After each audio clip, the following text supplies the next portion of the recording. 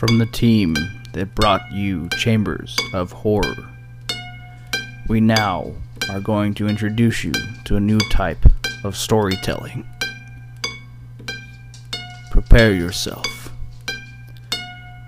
for the October Project.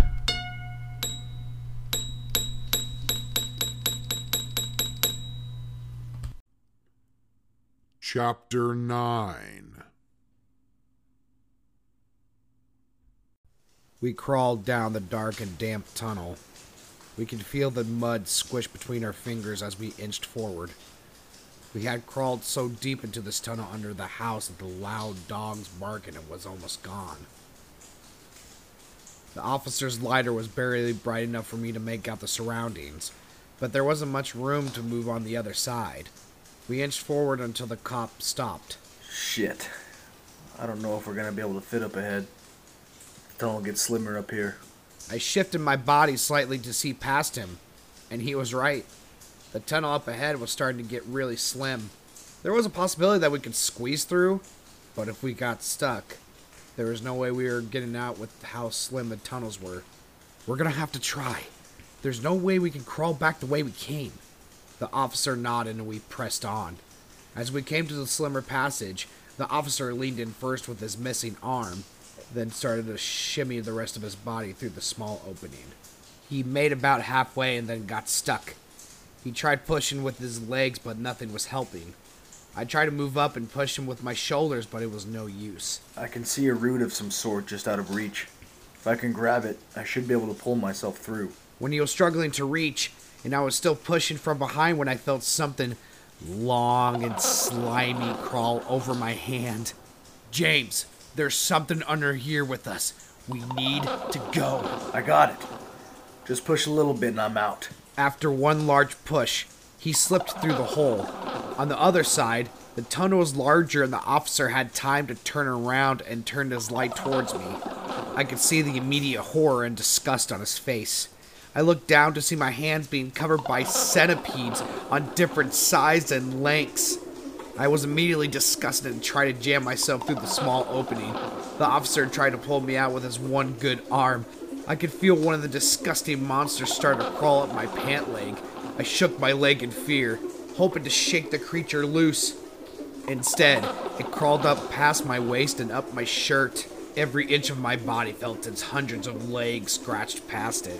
The centipede crawled down on my shirt near my neck, and the officer reached up and grabbed it with his good hand and tossed it down the tunnel. With one last massive pull, the officer finally got me through. We sat in the tunnel for a second, regaining our composure. I swear, once we get out of this, I'm fucking retiring. I'm gonna grow old on some beach with some 20-something blowing my money for me. We shared a laugh, and for the first time in a long time, I felt safe. We could see the end of the tunnel up ahead, and we started to crawl towards it. Each step we took forward, we could feel energy and hope returning towards our bodies. The officer was just inches from the entrance, and he looked back at me and smiled. Let's get out of here, Arthur. Just then, a massive hand reached in and grabbed the officer by the throat.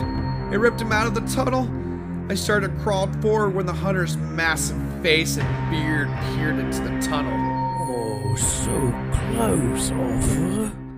You almost made it. Oh, well. I watched as the hunter pulled a bottle out of his jacket and slipped a rag into the top. He then grabbed a lighter that I could tell was the officer's and lit the rag. You better stop crawling, boy. Fire in the hole. He tossed the Molotov into the entrance and the flames started to crawl towards me. I used the limited space I had and turned around in the tunnel. I started to crawl as fast as I could when I made it to the small hole. The flames had stopped following me, but the smoke was now following in the flooding in the small tunnel. I knew I had to go back the way I came in, or else I would die of breathing in the smoke. I shoved myself back into the small opening and made it about halfway through, my hips getting stuck in the hole.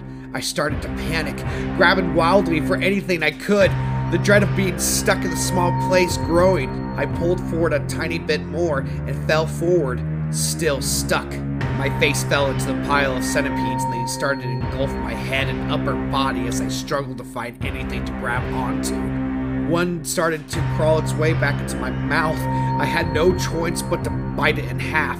Its juices sprayed into my mouth and I almost threw up immediately. I finally grabbed a piece of solid earth and pulled myself through the hole and started to make my way back towards the original entrance.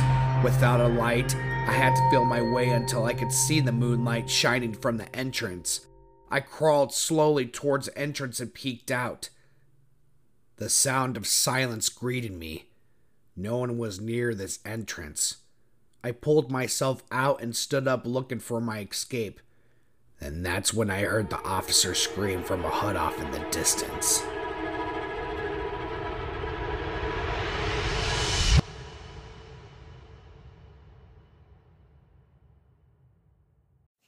Tune in tomorrow to hear the next chapter of the October Project.